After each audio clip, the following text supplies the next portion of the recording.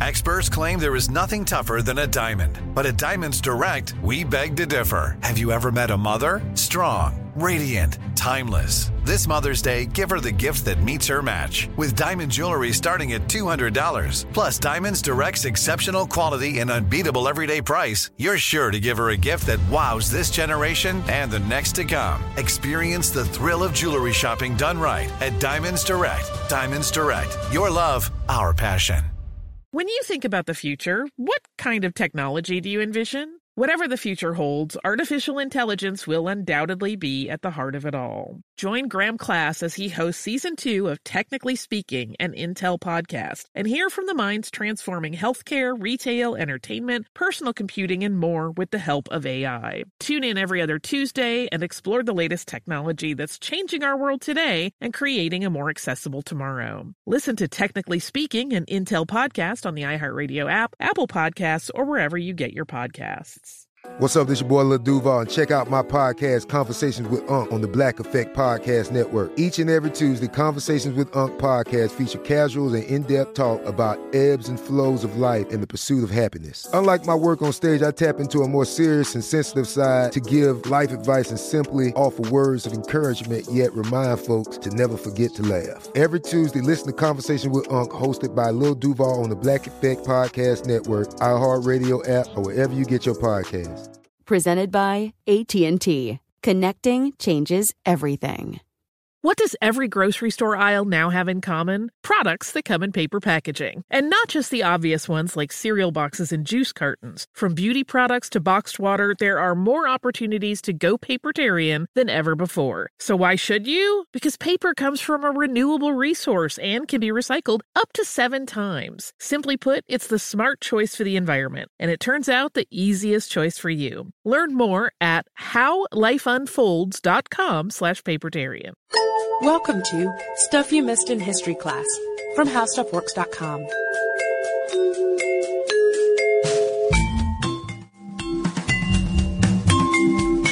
Hello and welcome to the podcast. I'm Deblina Chakraborty. And I'm Sarah Dowdy. And some big stories from history just never really seem to go away. And the story of famed aviatrix Amelia Earhart and her mysterious disappearance is truly one of those. Stories about studies or research regarding her disappearance just seem to pop up all the time, some 75 years now after she and navigator Fred Noonan vanished over the Pacific Ocean while attempting to circumnavigate the globe along the equator. And I actually wrote a blog to this effect about a year ago when it seemed that several new possible clues or potential leads in this mystery emerged around the same time. It was really crazy. It was like 4 news stories came out within a couple of weeks. I remember that. And at the time, none of the clues really seemed to offer any real resolution to the mystery, of course. And this year seems to be just as busy, though, on the Amelia news front. Yeah, it really does. And in March, for example, the International Group for Historic Aircraft Recovery announced that they'd be launching an expedition this very summer, a renewed effort to find Earhart's plane. And this expedition, which is privately funded, was very big news, you know, going out there finally trying to find this plane. And it's been backed by Hillary Clinton, advised by the Titanic discoverer Bob Ballard, and filmed as a documentary by the Discovery Channel, too. So in light of the excitement surrounding this new expedition and the fact that we've been covering female aviators this year anyway, we thought it might be a great time to take another look at an episode that Candace and Katie did in 2009. This episode gives some great insight into Earhart's life and also presents some interesting theories about her disappearance. So take a listen right now to that episode. We don't want to give it all away before they get a chance to tell you what it's all about. And then we'll share some of the new clues that have emerged in just the past few weeks. Hello and welcome to the podcast. I'm editor Candace Keener, joined by fellow editor Katie Lambert. Hello, Candace. Hi there, Katie. I conducted some very surprising research this week. Was it on Lady Lindy, Queen of the Air? It was. Amelia Earhart, who I think most of us hold in our minds as an iconic figure in American history, and world history, really, of a very strong and determined and capable woman, the 16th woman in the entire world to be granted her pilot's license, in fact. And I learned that there are some factors which may explain her disappearance that color her in a slightly different light. And that's not to say that we're not going to celebrate Amelia Earhart, because we certainly are, but I think you'll learn a thing or two, just like I did. So maybe we'll start at her beginnings, which were rather humble. She was a Kansas girl, born in 1897. Her father was a lawyer for the railroad. She ended up being a nurse's aide at a military hospital in Toronto, and she was actually pre-med for a while at Columbia, which surprised me because who knew? But she was only there for a semester. When she was just 10 years old, she was at a state fair when she really had her interest kindled in flying, watching the planes swooping overhead and rushing past her and stirring up the wind. She realized that she wanted to do that too. And that ambition was cemented in her mind in December of 1920 when the pilot Frank Hawks invited her on his plane for a flight. And she thought, this is it. This is what I'm going to do. So she bought her first plane in 1921. It was yellow, and she named it Canary. And she had flying lessons from Nita Snook, who was also one of the foremost female aviators of the day, because there weren't many. And a critic has said that here was a turning point for the Amelia Earhart story, for me at least, was that Snook didn't think that Amelia was necessarily skilled enough to become a pilot. Perhaps her ambitions and enthusiasm outweighed her skill. And in some cases that certainly compensates and it makes up for something you're not entirely good at. But for an activity as precise as flying, of course you need to have all of your little ducks in a row. So Snook maybe thought she had the drive, but not the talent. Exactly. But that didn't stop her from trying. No, and her first lesson, I like this fact, was 20 minutes long in Snook's World War I Canuck, and she charged her 75 cents per minute. Snook's Canuck? You really can't make this stuff up. Yeah. Yet early in her career, she established her prowess in the sky by setting records for speed and altitude. And she became, very slowly but surely, a huge celebrity in the aviation world. In 1928, she was the first female passenger on the Fokker Friendship. They flew from Newfoundland to Wales. And it was a big deal because a publicist named George Putnam was the one who'd set her up for this. And originally he'd been looking for someone else, but that woman ended up not being able to take her place, and Amelia was totally gung-ho to go for this trip. And also in 1928, it was a big year for her. She was the first woman to make a solo return transcontinental flight. And as far as her position on the Friendship flight with Wilmer Stoltz and Slim Gordon, for them it was old hat, this type of transatlantic voyage. But Putnam was a publicist as much as a publisher, and he was trying to put a new spin on it. It was the first time that a woman was on board, and she was given the title Commander to lend her a sense of prestige. But Amelia was always very clear and very adamant about the fact that she didn't do anything on this flight. She was merely there for company. And one could guess, too, that she was watching and observing and learning what exactly people do to conduct themselves on these long flights. And later, when she would do solo trips, she would remark that the company she kept were the celestial bodies in the sky, and it was some of the most beautiful things she'd ever seen.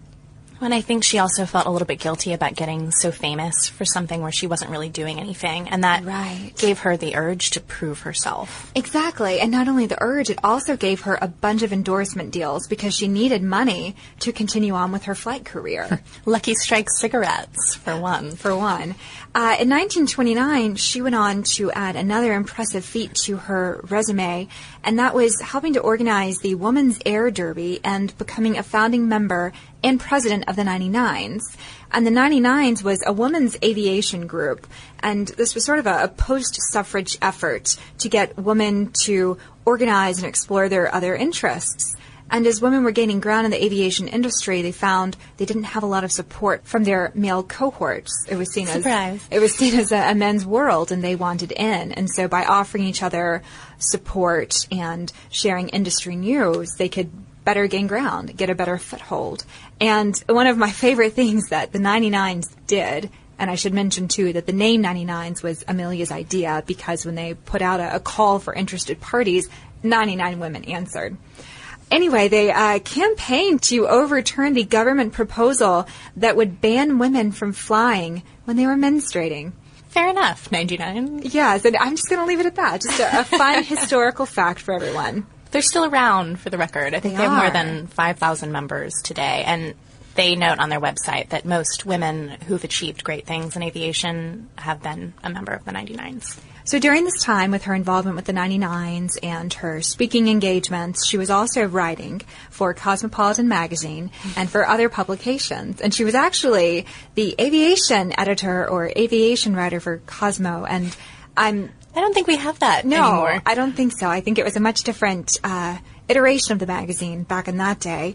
But in 1935, she was appointed to a consulting position at Purdue University. More women were starting to have careers of their own, and she became an advisor to them, which I think is really significant. And it's interesting to note that despite her own ambitions, Amelia Earhart was also an approachable and disarming enough woman that other young women would feel comfortable seeking her counsel. I think that speaks a lot about her character. And at this point, I think, too, she was also a bit of a style icon. And I know we always like fashion throughout history, but she had the leather jackets and close-cropped hair, silk ties and scarves, and people thought she was sassy. She was. You can see pictures on the official Amelia Earhart Museum website and plenty of other famed websites out there of her wearing her tight-fitting pants and her boots and the scarf tied around her neck. She was really, really classy. I think she even had a clothing line. I know she had a luggage line. Wow, I did not know that. But in the meantime, even before Purdue, in 1932, she was the first woman to fly solo across the Atlantic. She landed in Ireland, and I think that's when she finally felt like, yeah, she'd really done something. And she also got the Distinguished Flying Cross that year.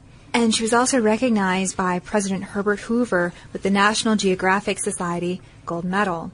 So attention and awards and praise is being showered upon her. And she's nearing her 40th birthday. And at this time, she's actually married to George Putnam. She rejected him 6 times, for the record, before they ever got married. And we should note, too, that he was actually married when they began touring together and helping to endorse her career together. But he was granted a divorce in 1929. So by 31, he and Amelia were an item. And she wrote him a very interesting letter where she said, "I shall not hold you to any medieval code of faithfulness to me, nor shall I consider myself bound to you similarly," and then went on to say that if she thought they were honest, they could avoid any difficulties if one or the other of them became too attracted to someone else. So she knew what she was getting into. She did, and she called the marriage a partnership with dual control. And kept her own name. She did. Xfinity has free premium networks for everyone this month, no matter what kind of entertainment you love. Addicted to true crime? Catch killer cases and more spine-tingling shows on A&E Crime Central. Crave adventure? Explore Asian action movies on Hi-Ya. Searching for something extreme? Check out skating, snowboarding, and more on Fuel TV Plus, the global home of action sports. And find crowd-pleasing bops on iHeartRadio's Hit Nation playlist. There's new free shows and movies to love every week. Say free this week in your Xfinity voice remote. I'm Tracy V. Wilson from Stuff You Missed in History Class. Did you know small businesses make up 99.9% of all businesses in the United States? The world is powered by entrepreneurs, and if you're a small business owner or even someone dreaming of starting your own business, then you'll want to check out Season 2 of Mind the Business, Small Business Success Stories from Ruby Studio, from iHeartMedia, and Intuit QuickBooks. And every episode, hosts Austin Hankwitz and Janice Torres talk to entrepreneurs about how they've grown from the lessons of launching and nurturing a small business and how they have found success being their own boss. From the excitement of first starting out to finding the right tools and resources to process invoices and payments like QuickBooks Money, you won't want to miss these inspiring stories of entrepreneurship and discovering ways to business differently so you can too. And if you're a small business owner or even someone dreaming of starting your own business, then you'll want to check out Season 2 of Mind the Business, Small Business Success Stories from Ruby Studio, from iHeartMedia, and Intuit QuickBooks. Hi, I'm Cindy Crawford, and I'm the founder of Meaningful Beauty. Well, I don't know about you, but, I never liked being told, "Oh, wow, you look so good for your age." Why even bother saying that? Why don't you just say you look great at any age, every age? That's what Meaningful Beauty is all about. We create products that make you feel confident in your skin at the age you are now. Meaningful Beauty. Beautiful skin at every age. Learn more at meaningfulbeauty.com. This episode is brought to you by Navy Federal Credit Union. At Navy Federal, it's been the mission to help the military community for over 90 years. And not just help them, but do everything to make sure they not only grow, but flourish. That's why Navy Federal Credit Union has all kinds of great savings and investment options like share certificates with sky-high rates. So don't hesitate. Start growing your finances today with a variety of savings and investment options. Navy Federal Credit Union. Our members are the mission. Savings products insured by NCUA. Investment products are not insured, not obligations of Navy Federal and may lose value. And George recognized that for her to keep her celebrity index high, she needed another big flying stunt. Exactly. And nearing her 40th birthday, she was ready to become the first woman to fly solo around the world. And flying solo around the world had already been accomplished by Charles Lindbergh, but she wanted to show that a woman could do it too. And as a matter of fact, she chose a course that wrapped as tightly around the equator as possible, which extended the journey just a bit, and also took it through some more difficult terrain. The Pacific Islands in particular, as we'll soon learn, were quite challenging to navigate. So she started in 1937 on this trip and flew from California to Hawaii, but a tire blew when they landed in Hawaii, which sort of put their plans on hold for a little bit. The plane had to be shipped back to California to be fixed.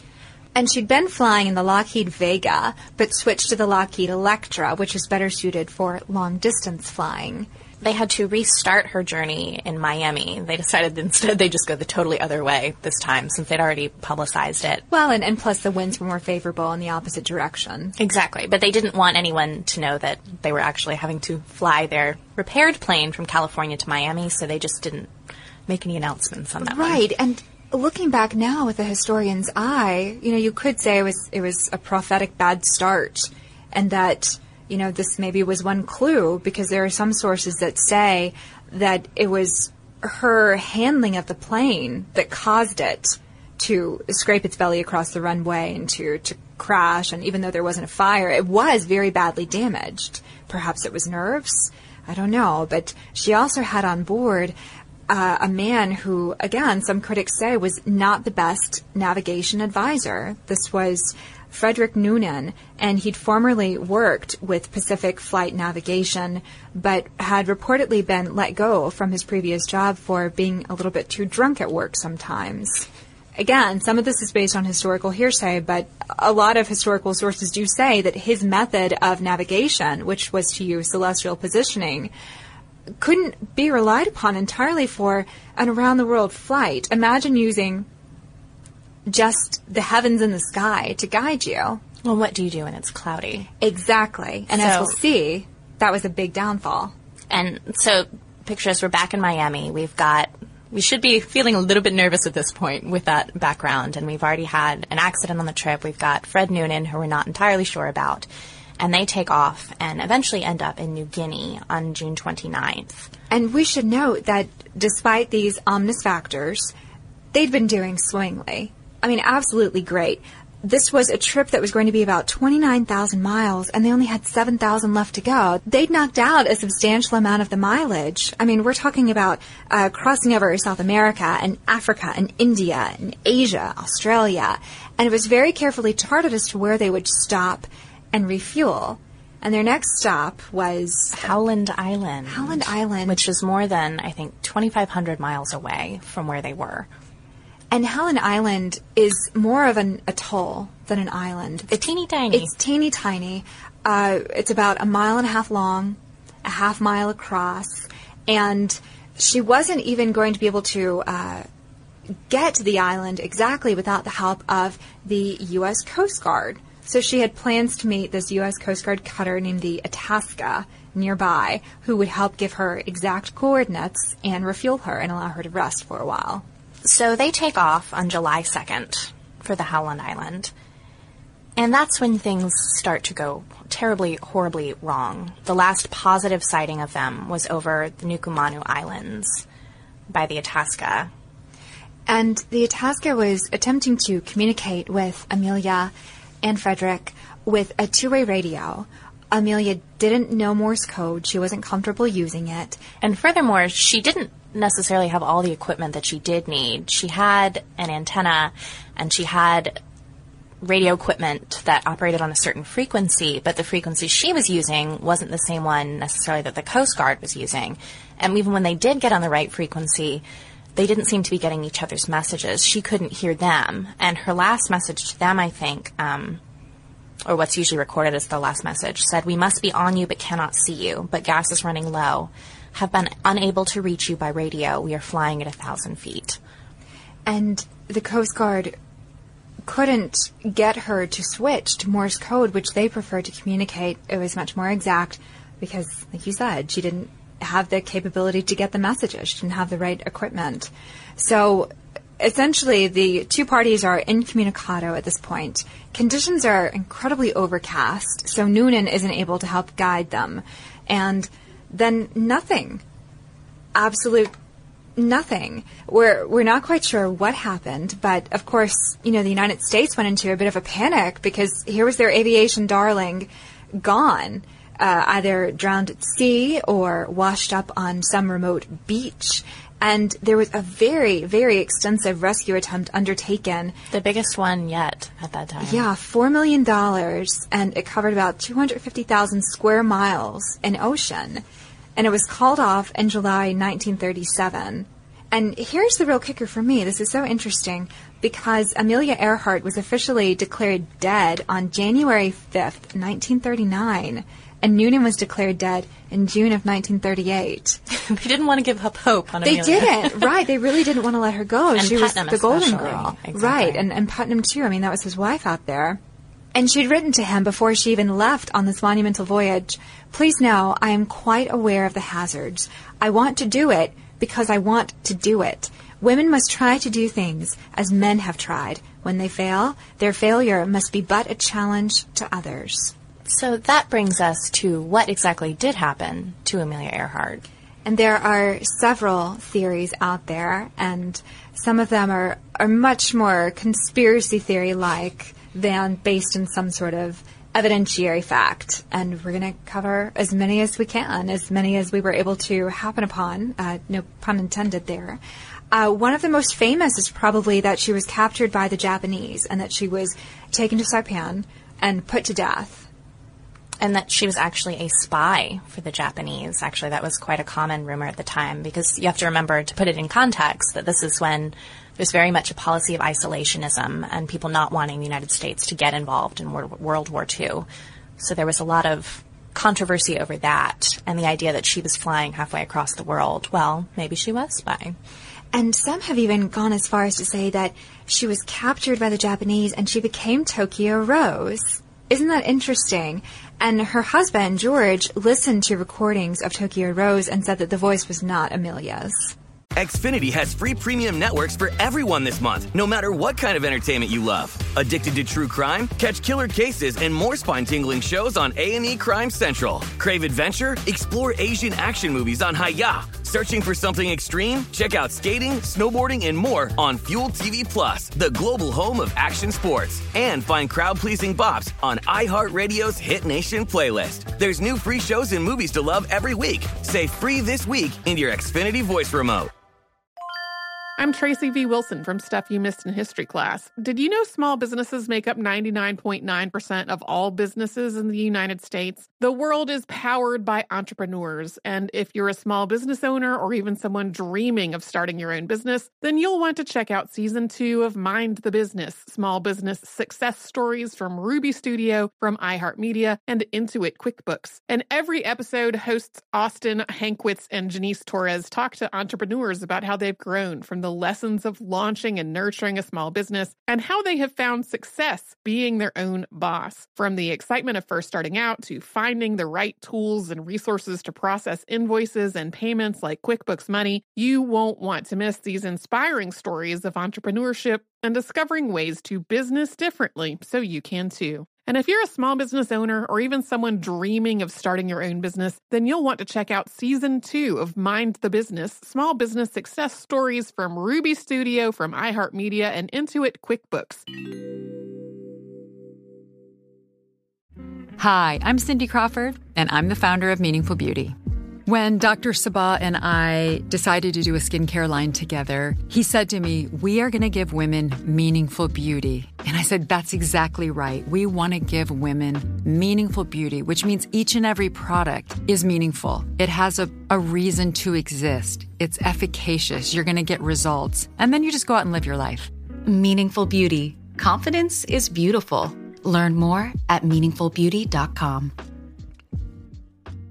This episode is brought to you by Navy Federal Credit Union. At Navy Federal, it's been the mission to help the military community for over 90 years. And not just help them, but do everything to make sure they not only grow, but flourish. That's why Navy Federal Credit Union has all kinds of great savings and investment options like share certificates with sky-high rates. So don't hesitate. Start growing your finances today with a variety of savings and investment options. Navy Federal Credit Union. Our members are the mission. Savings products insured by NCUA. Investment products are not insured, not obligations of Navy Federal, and may lose value. And one of the other theories was that she survived the crash, she and Noonan both, and just went to live on one of the islands until they starved to death, which... It's very sad to think about, but I suppose it actually is likely. Sounded more possible than becoming Tokyo Rose. Right, precisely. Other reports say that she was living in a disguised type of retirement after all of these supposed missions for the government, or else trying to find a graceful way to back out of this very celebrated career. And she was either in Chicago or she was in New York under the pseudonym Irene Bolam. And this name is significant. It was supposed to represent, I believe, the latitude and longitude of where she was supposed to end up. Of the name of a beach where she was supposed to have landed. I don't even quite understand how that works. But poor Irene Bolam, she swore up and down, no, I am not Amelia Earhart. And sued them eventually. Right. There were publishers who put together a book based on this theory, and Bolam was having no part of it. And a lot of people thought in general that it was a staged accident, that was her point all along. And it was, her way out of that way of life. Right. And so her sister actually stated, this is Muriel Earhart Morrissey, that she inquired directly to the Japanese government, do you have my sister? And the answer was a very strong no, we don't. And she held the belief that the plane just simply ran out of fuel and it crashed into the bottom of the ocean. And that's the most accepted theory now, the crash and sink theory, I believe they call it, which is pretty self-explanatory. Right. And it is believable to think that her plane crashed and that a $4 million search effort at the time could not recover the wreckage, because in order to find the wreckage, they would have had to have searched about 17,000 feet deep in the ocean. And keep in mind, if she's around the Pacific Islands, there would have been debris from other ships from World War II.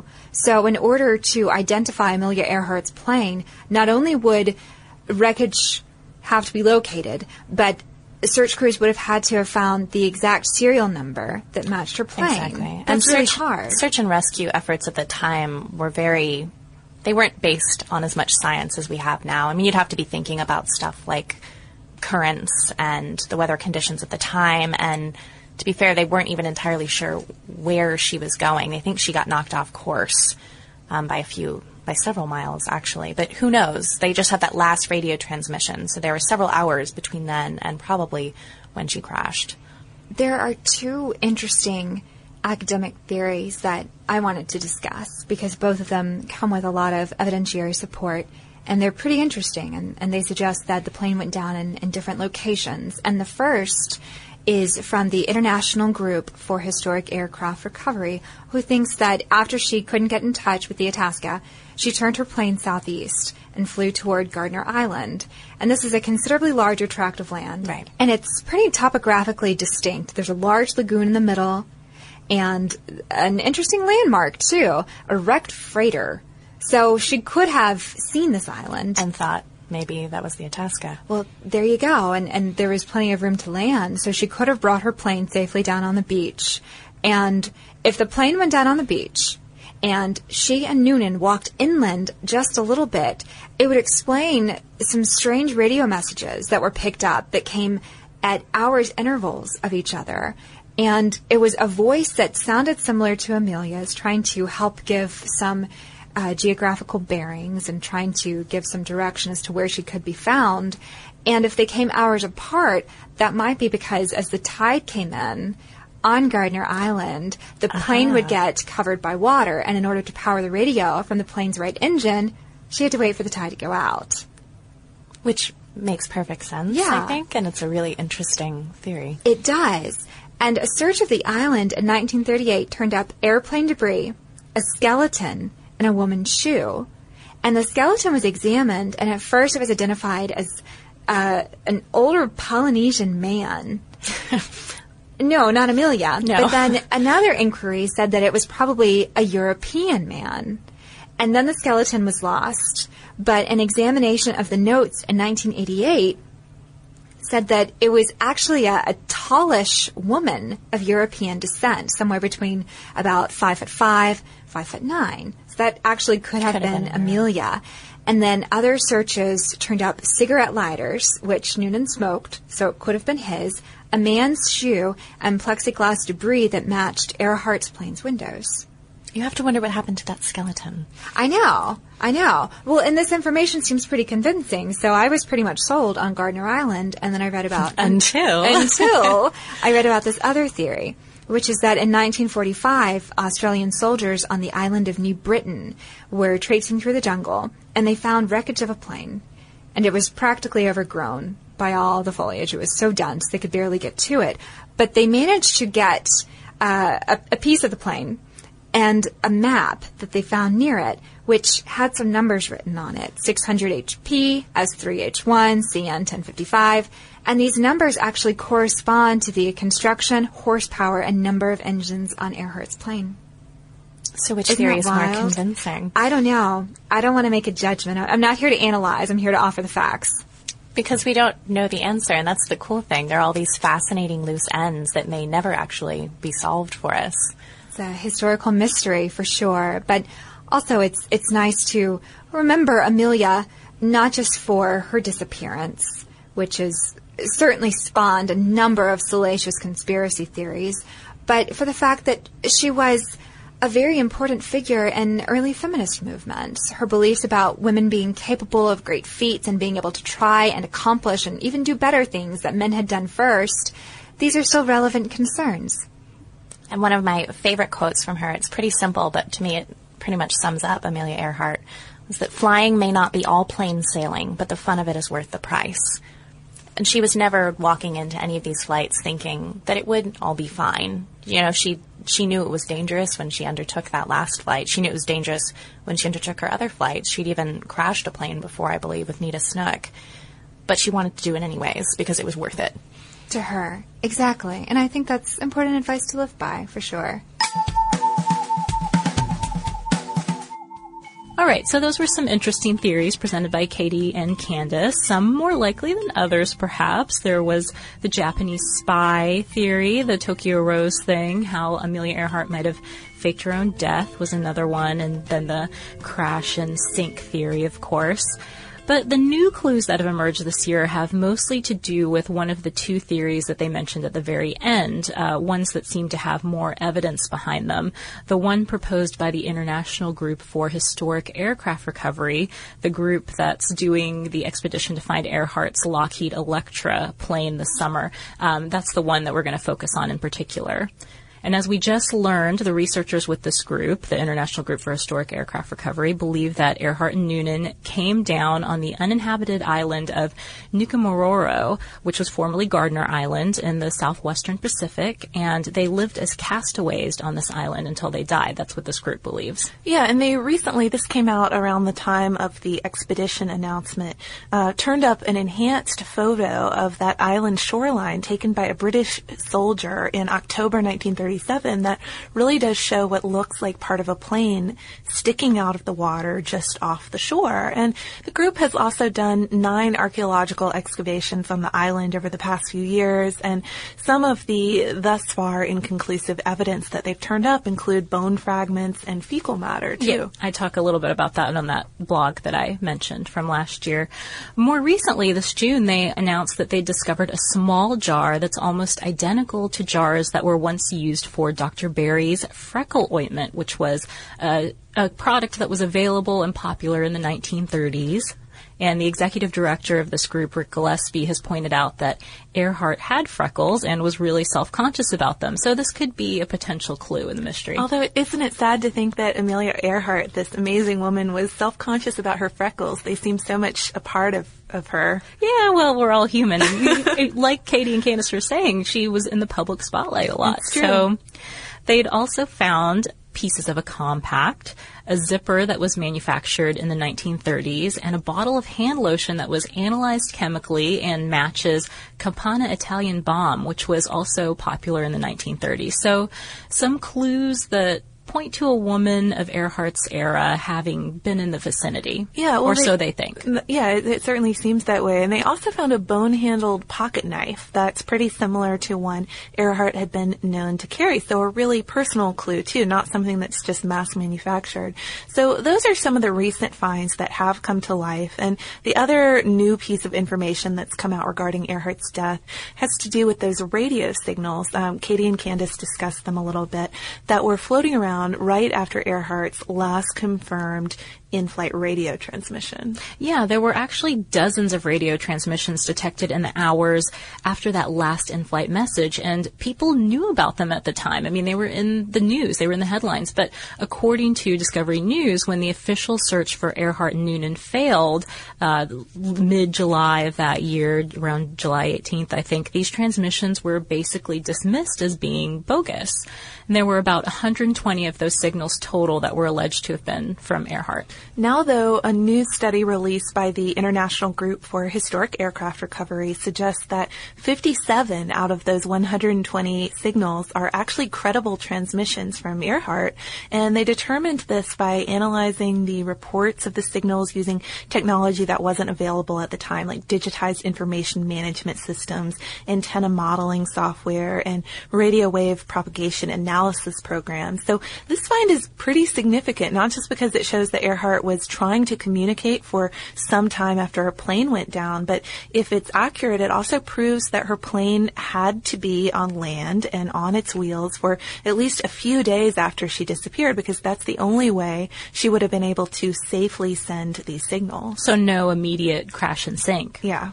But the reason, we should explain a little bit why they know that she would have had to be on dry land, because she would have needed to run the engine to recharge the batteries to send those multiple transmissions. So that's how they know that. But the possibilities with this particular theory just seem to be getting stronger and stronger, don't you think? I mean, they've come up with a lot of clues with these 9 excavations you have and various clues, studies. These scientific analysis sort of things, and it sounds like a whole picture is emerging.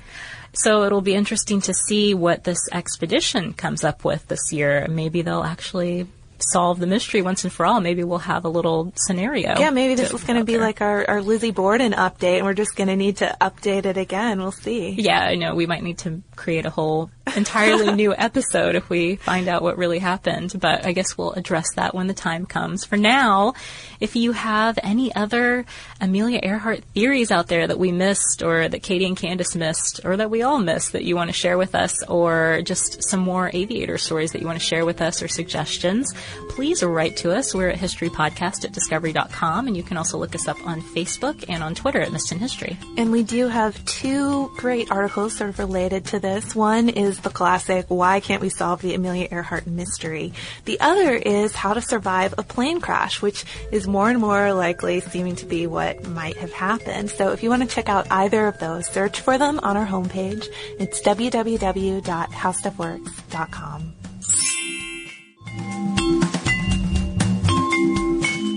For more on this and thousands of other topics, visit howstuffworks.com.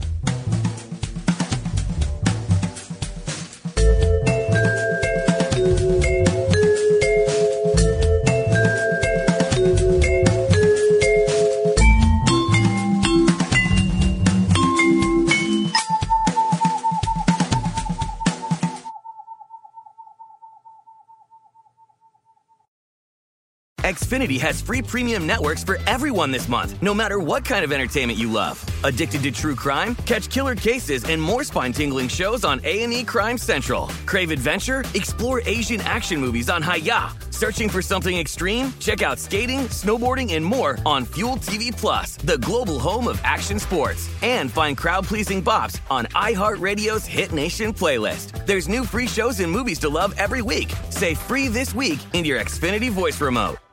This is Amy Brown from 4 Things with Amy Brown. Today, Healthier is happening at CVS Health in more ways than you've ever seen.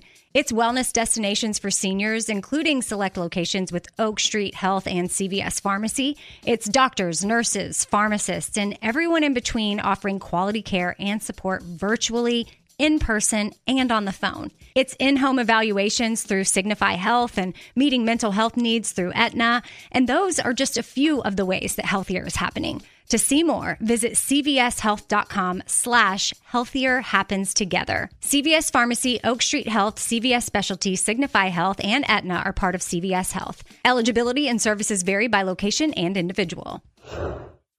Tired of pickup truck bed chaos? Meet Decked. Game-changing USA-made full bed-length drawers for tools and gear. Waterproof, dust-proof, lockable, secure. Whether you're working, hunting, fishing, camping, or just getting out of town. And introducing Decked Deco cases. Tough, modular, problem-solving cases built for the truck, job site, campsite, or garage. Say goodbye to random bins and tie-downs. Order now at decked.com/iHeart for free shipping. Decked. Your truck, your rules. Decked.com/iHeart. Hey everyone, this is Jody Sweeten from the podcast How Rude, Tanneritos. I've been needing a quick getaway with my family, and the 2024 Hyundai Santa Fe is the perfect vehicle to take us there. It has standard third-row seating, so I'm able to pack my entire family, plus pets, in the car, while also having enough room for our camping essentials. Available H-Track all-wheel drive will get us through any dirt trails, and available dual wireless charging pads will ensure we never have to worry about getting stuck with a dead phone in the middle of nowhere. Visit HyundaiUSA.com or call 562-314-4603 for more details. Hyundai, there's joy in every journey.